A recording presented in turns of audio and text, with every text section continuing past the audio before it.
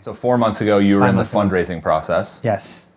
Which you ended up closing, so congrats. Thank you so much. I would love for you to talk a little bit, because this is something we actually haven't spoken about on the podcast, is just your experience in fundraising for a creator-led business. Yes. And I'm sure you got a lot of questions from venture capitalists who are like, you're a first-time CEO of a software company, right? Like, what were some of the hang-ups that you experienced as you were fundraising? Okay, we're talking about fundraising. Okay, let's go deep. Okay, so before I went to investors, I already had 30, 40 employees, and I already had profitable business, and I already had 30 million followers, and I had the brand. So investors already knew about what the Nas Daily brand is. This stuff helps a lot. If an investor knows about you from before meeting you, they're like 5 times more likely to give you money. Totally agree. So don't be a random guy showing up to knocking on the door. Hey, I'm a creator. Give me money. Don't do that. Make sure investors see your content before organically, even if you have to manufacture it. And I went to investors and I said, look, we understand the creator economy and we are creators ourselves. We would like money to double down on this vision of building products for the creators. And we think we are uniquely positioned to solve this problem. Because I'm not just a software engineer. I used to be a software engineer. I'm also a creator. So you need to prove, and not only that, I also have a team with me that's ready to deliver on that message. So, I have a chief business officer. I have a head of operations. I have a head of marketing. These people came from Uber, from Visa, from all these big companies. This is how you de-risk your company as a creator. And that's how you can raise 10, 11, 20, 30 million dollars pretty easily. Totally agree. You guys ended up raising 11. We raised $11 million. From Lightspeed, who led the round. Yes. So and this is the other, I think, thing is people how do I meet investors? How do I meet VCs? So were a lot of those conversations just intros that people made to other VCs? Because I know my intro to you was through Blake Robbins, another venture capitalist in the industry. Yeah. So were a lot of them through intros? So Reed, do you know the Wikipedia Hitler thing? I don't think I've seen it. Okay, so okay, this is gonna sound weird, but there's a saying that you can get to a Hitler's Wikipedia page in 6 clicks from any article in the world. So you could be reading about vanilla. Okay. And if you do 6 clicks, if you click on the hyperlinks, you can get to Hitler's page. Pretty insanity, right? Because you can vanilla, you click white, then white supremacist, then all that stuff, it gets really bad really fast. But the flip side of it is you can also get to anybody in the world within 3 introductions. So the way I got to Lightspeed, who's our lead investor, is I got my chief business officer, Alex. Alex knows someone he worked with. That person I had a bike ride with, he told me about someone in Hong Kong who does fundraising. That someone in Hong Kong introduced me to Lightspeed. So you have a 5 connections. So what you need to do as a creator is talk to 5 people only or 10 people only that have money and that are your friends, that are in the tech world, and ask them to make 5 introductions each. Yep. You will reach the world. So let's back up a little bit, because I know when you walked in, this was the one thing I really wanted to touch on, and we'll get to in the nitty gritty of Nas Daily and everything else, and Nas Academy and what you guys are working on.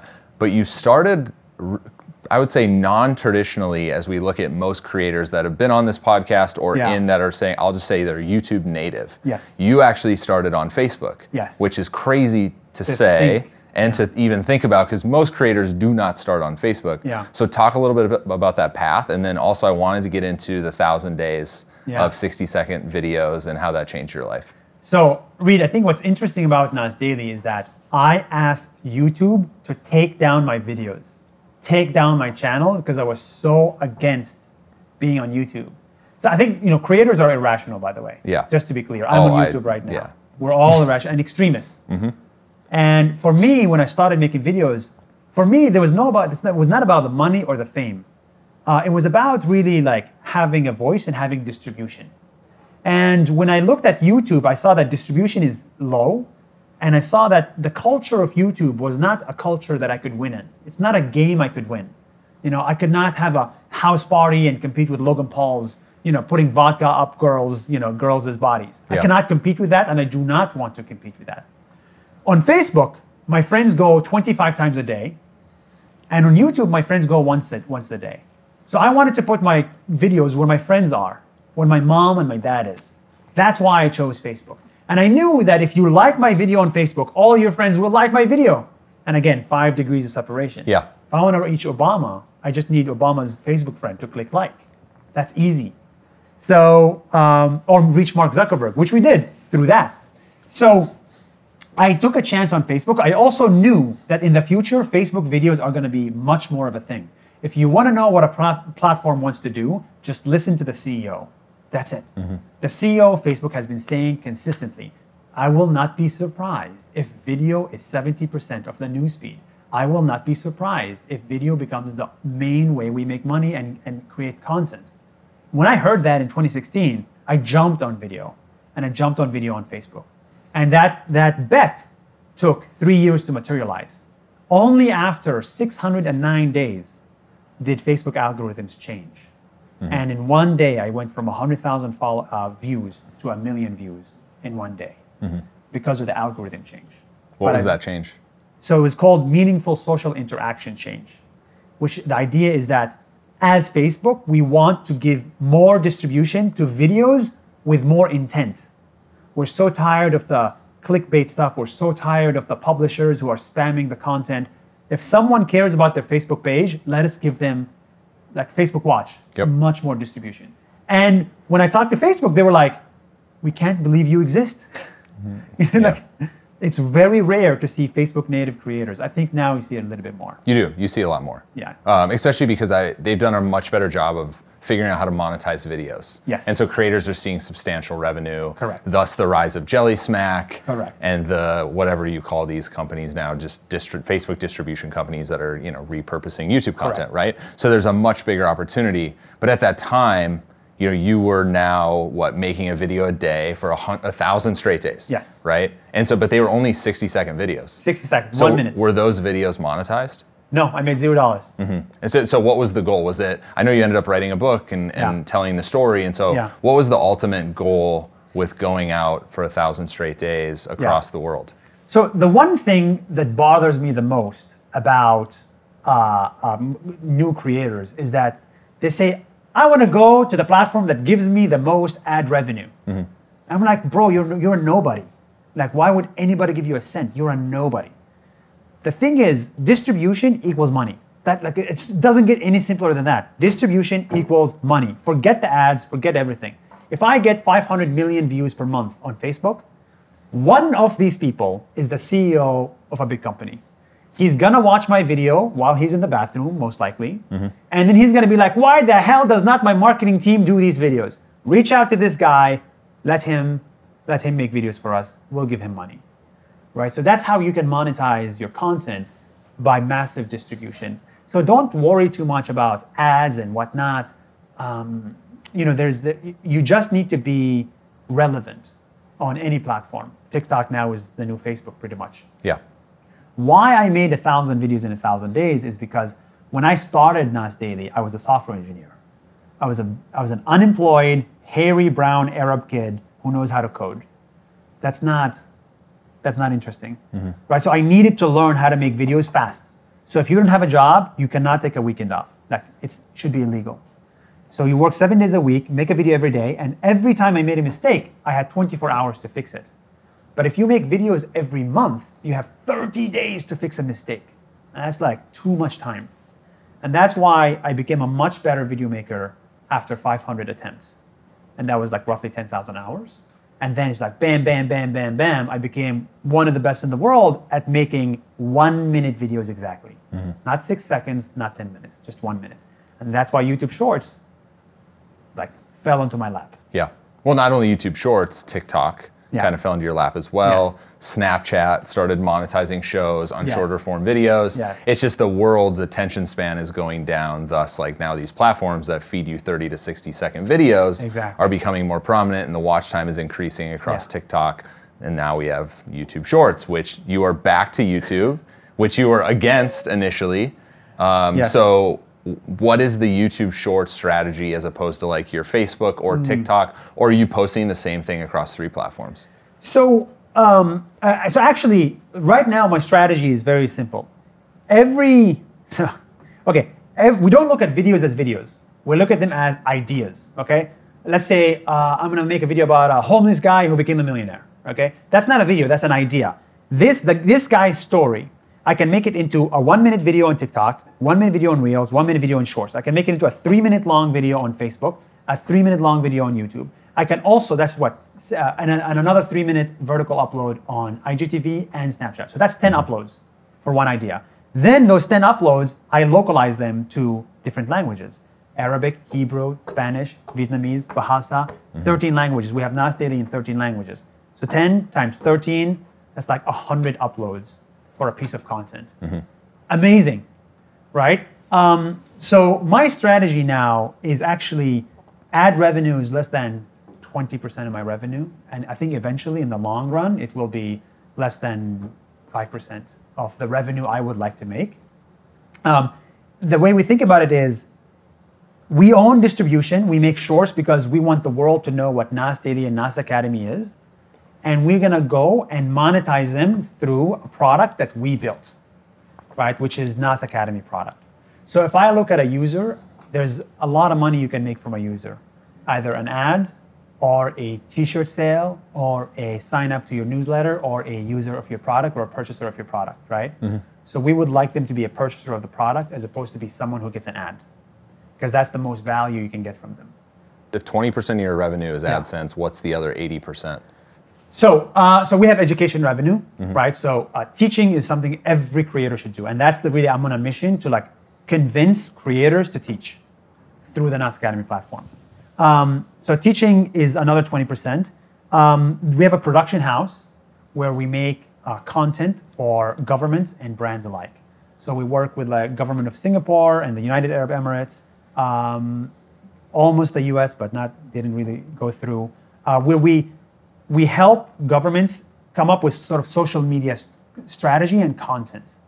And that's a powerful place to be in. That's where we need to be, as opposed to, selling Old Spice. The So it's about how you position your company. And I wanted to position it as like a premium place where you give money to give you either advice or even build social media teams for governments and brands. There's good money in there. So it's go consumer, but then build a business. Yep. The one thing that I'm curious about, you said back to your 20%, I actually think that number could potentially go up because platforms are figuring out how to monetize shorter form videos. I refuse to believe like YouTube as a platform is going to do a really good job of continuing to push shorts. Yeah. They're gonna need to figure out how to monetize those videos, or else they're gonna significantly lose ad revenue because a lot of the watch time is going to shorts. Correct. So I think you're like uniquely positioned to benefit not only on YouTube Shorts, but also across Snapchat and Facebook and wherever short form video is used, because I think they're all going to figure out how to run some type of like programmatic ad against that.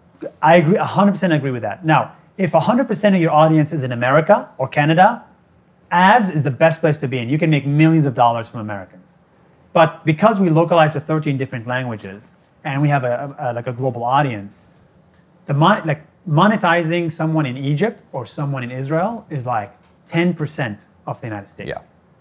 That's the problem. And so now I have to make a decision. Should I only make videos that Americans are interested in? Probably don't want to do that. So you like ad revenue from outside of America is still very nascent. And it's going to take another 10 years or 5 years for it to become mature. Yeah, I mean, Mr. Beast is witnessing that right now because we've localized his content into different countries. Yeah. And the AdSense or RPM is a 10th. Yeah, it is sad. But I do think a lot of creators would benefit from localizing their content. I'm speaking about that tomorrow. It is the most meaningful thing you can do as a creator. Yeah. Totally agree. And then it's now just figuring out like what are like the 5 places that you should localize first, which I'm sure you guys will talk about tomorrow. Yeah. Which I'd love to tell people where to go to watch that. But you'll post something like a breakdown of that on social media, so creators really have an idea of where they should be localizing. Yeah. I know the localization of the Facebook audience, right? So because whatever works on Facebook in English is guaranteed to work in Vietnamese. And so I think one of the way I look at content is that supply and demand. There's a lot of demand for English content, but there's also a shit ton of supply for English content. Everybody at VidSummit is making English content. But if you look at Vietnamese content, there's so much demand for Vietnamese content. There's no supply. The only supply is, probably from state media or some local creators. That's where the opportunity comes in. If you localize Mr. Beast to Vietnam, this is the first time in the history of a Vietnamese kid to see such a content. Yeah, agreed. And then can we open Mr. Beast burgers across Southeast Asia and other parts of the world, right? Definitely. So I think that's like the big question is if we can build distributions in all those areas, Definitely. Are we now supplying restaurants, consumer products? Like Yes. what's the business that we would build on top of that distribution that he's building? So 100%. that was always the ultimate goal. It's just taken us a while, and it's going to take us a while to get there. Yeah, about 3 years or so. Yeah, well, just localize. I would love for you to just talk about how difficult it is for you to localize content. Yeah, and yeah. maybe it's a lot easier for you than it is for us, but we've had a tough time finding voice actors and editors and people for each language. Yeah. So can you talk a little bit about the process that you guys go through? Yeah, so what you do is dubbing. Actually, I decided not to do dubbing. I do text on screen, subtitles. One, it's massively less expensive, right? It's 10 times cheaper. But two is, if I look at myself, how did I learn English? I learned English from watching movies in my village with Arabic subtitles. So I think if you look at Netflix, how does Netflix localize? It's not dubbing, it's subtitles. Yeah, still subs, yeah. So I think the reason you need to dub on YouTube is because of the age group. Like kids, normally young people don't want to read subtitles. But on Facebook, where it's a little bit older, text is all you need. So what I started with, it was so difficult to find someone willing to do that. We take the subtitles, copy, paste, copy, paste, copy, paste, right? English to Vietnamese or whatever. And then I was like, wait, I'm a software engineer. Let's build localization products. So we built a Google Translate for video, in which you take a video and you auto-upload, it auto-transcribes, it auto-translates, you get a human, they correct the 10% mistakes, and it auto-uploads to Facebook, and you get auto-analytics. So now we can localize a piece of content in 10 minutes as opposed to 10 hours. And I think that's one of the products that the reason Lightspeed invested is we want to go to every creator and be like, let us make you multilingual, and we'll just do 50-50 ad rev or brand deals or whatever, and you don't have to pay us up front. Yeah. Do you want to be big in Vietnam? Everybody wants to be big in Vietnam. I totally agree. Okay, so let's talk a little bit about Nos Academy, because you got into one of the business points. So let's talk a little bit about the business holistically and all the different verticals, because when I look at it, I look at it as courses that maybe a creator's putting on the course, maybe someone else is putting on the course. So talk a little bit about the different the different business models of what the company actually is and what it's giving to different people and consumers and creators. Yeah. Thank you for the question. So I want to spend the rest of my life building technology products to empower the modern creator. That's it. Whatever technology you need to empower the individual to survive on the internet, I want to build.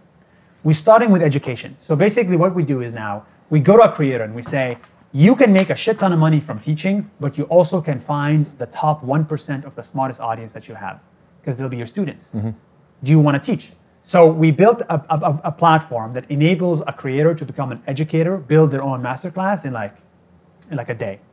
So that's the first product. Once they are on the platform, we say, if anybody comes and watches your course from Vietnam, we're going to show them Vietnamese subtitles. And then we realized that's another product. A creator wants to localize. So it's called Nos Global. Let us make you global and localize your content in 13 different languages. So I go to a creator and I say, let me make you money from your knowledge and let me double your following. That's for the next 2 years, 3 years. In the future, there's a lot that needs to be built. Mailing service for creators, analytics for creators. Does anybody know how many followers they get in a day around the internet? Nobody knows. Doesn't exist. How many views? We built it internally. How many views? How many followers? What is the sentiment on you as a creator? How do you manage mailing lists as a creator, not as a business? Everything that we built in the last 15 years for businesses, we must rebuild it again for the individual creator. I think that's what really excites us. So Nos Global, so it's someone can come in and be a part of that, and you said it's a 50-50 rev split with you and the company. And then is it just offered for Facebook, or are you also localizing to different platforms? So it's invite only now. We try to localize what we know best. We know how to localize Facebook content now, but we're going to get to YouTube very soon as well. Happy to talk about this later as well on maybe we can try YouTube. But I think we're not going the dubbing route. It's just too expensive Yeah. for the average creator. Oh, trust me. When will you said it's in closed beta right now, when will you open it up to creators? We do work with some I'm putting you on the spot right now to figure out when we're getting NOS Global to all the creators that are listening to this. But when is this going to be a thing? And also, I guess the next question to that is like, what types of content are you guys looking at? Yeah. So for Knight Media, it is open. There we go. Okay. That's all I really wanted. But for you, it's still a little bit closed. I'm so sorry. Because it takes a massive investment from our end too, right? Because 50-50, so the channel has to succeed and it takes 1 year to succeed. So are we willing to invest in every creator? That's the question. Now, we also have like I'm sure you do too, right? Like if a prankster comes and wants to localize, I'm like, yeah, does it translate to other countries? Probably not, right? A prankster does translate. It's just, do we want to translate it? My company is a little bit like very like me, like whatever I work on has to change the world.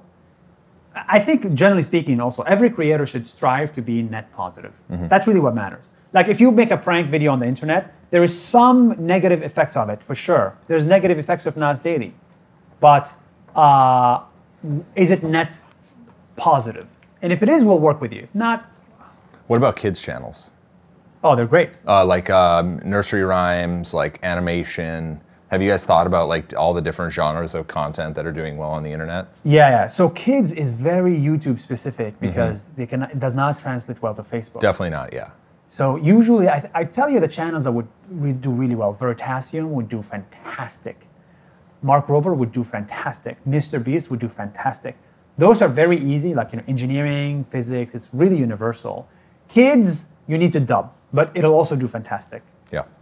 Well, let's talk about the other side of NOS Academy. So let's talk about the teaching side. Yes. So how do people get onboarded? Is it open to any creator that wants to be a part of it? You said you're building a platform, which I totally agree with, is like you already have the consumer base there. Yeah. A lot of people are gonna not just buy one course. I'm sure you have a lot of data now, and like once a person's in the funnel, they probably buy 4, 5, 6. So what's the process for someone who wants to be on NOS Academy, wants to teach a course? What do they have to go through?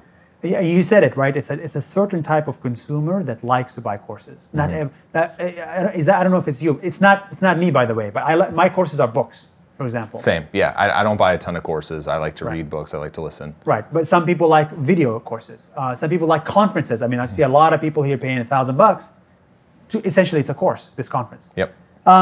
So that now is still also invite only. And the reason for that is because we are very hands-on with the creator. We help them with the curriculum. We help them with shooting the video. We help them with editing the video and marketing the video. So we literally hold your hand as we make you into your own masterclass. And we also keep minority of the revenue. So the creator makes the majority of the revenue. As you can tell, this is why we need to raise money, because it's very expensive. So one thing we do now is we have hand-picked creators that we really care about, and we go aggressively and we say, here is a minimum revenue guarantee. I am so confident in your ability to teach. I'm so confident in you that I'm willing to give you $100,000 right now as a minimum revenue guarantee. So even if your course fails, you still made $100K. And so part of that 11 million, we have allocating $3 million to give to creators as kind of like book signing deals. And so this way they're a lot more incentivized and a lot more de-risked. So now we work with roughly 40 creators. We want to get it to 100 by the end of the year. And I just, if I look at myself, I could have a choice of selling my t-shirt or selling knowledge. I chose to sell knowledge, and I generated $1.5 million last year from education. And that elevates your brand as a creator. This is why they should teach. People should not look at you as an influencer. They should look at you as a source of knowledge. And that's when brands will come and say, can Mr. Beast teach my marketing strategy? Here's $100K. And then you get governments to come. Can Mr. Beast upskill my country's citizens? What an amazing place to be in. And so that's why teaching is so powerful. Yeah, couldn't agree more. The biggest driver of value in the history of the world has been equity. It has not been salary or ad revenue. So if it is equity, then you should build an organization that has equity where you hold some of that equity, but that is what's truly going to change your grandkids' life as opposed to your existing life. So forget the $4,000 and focus on the $40 million.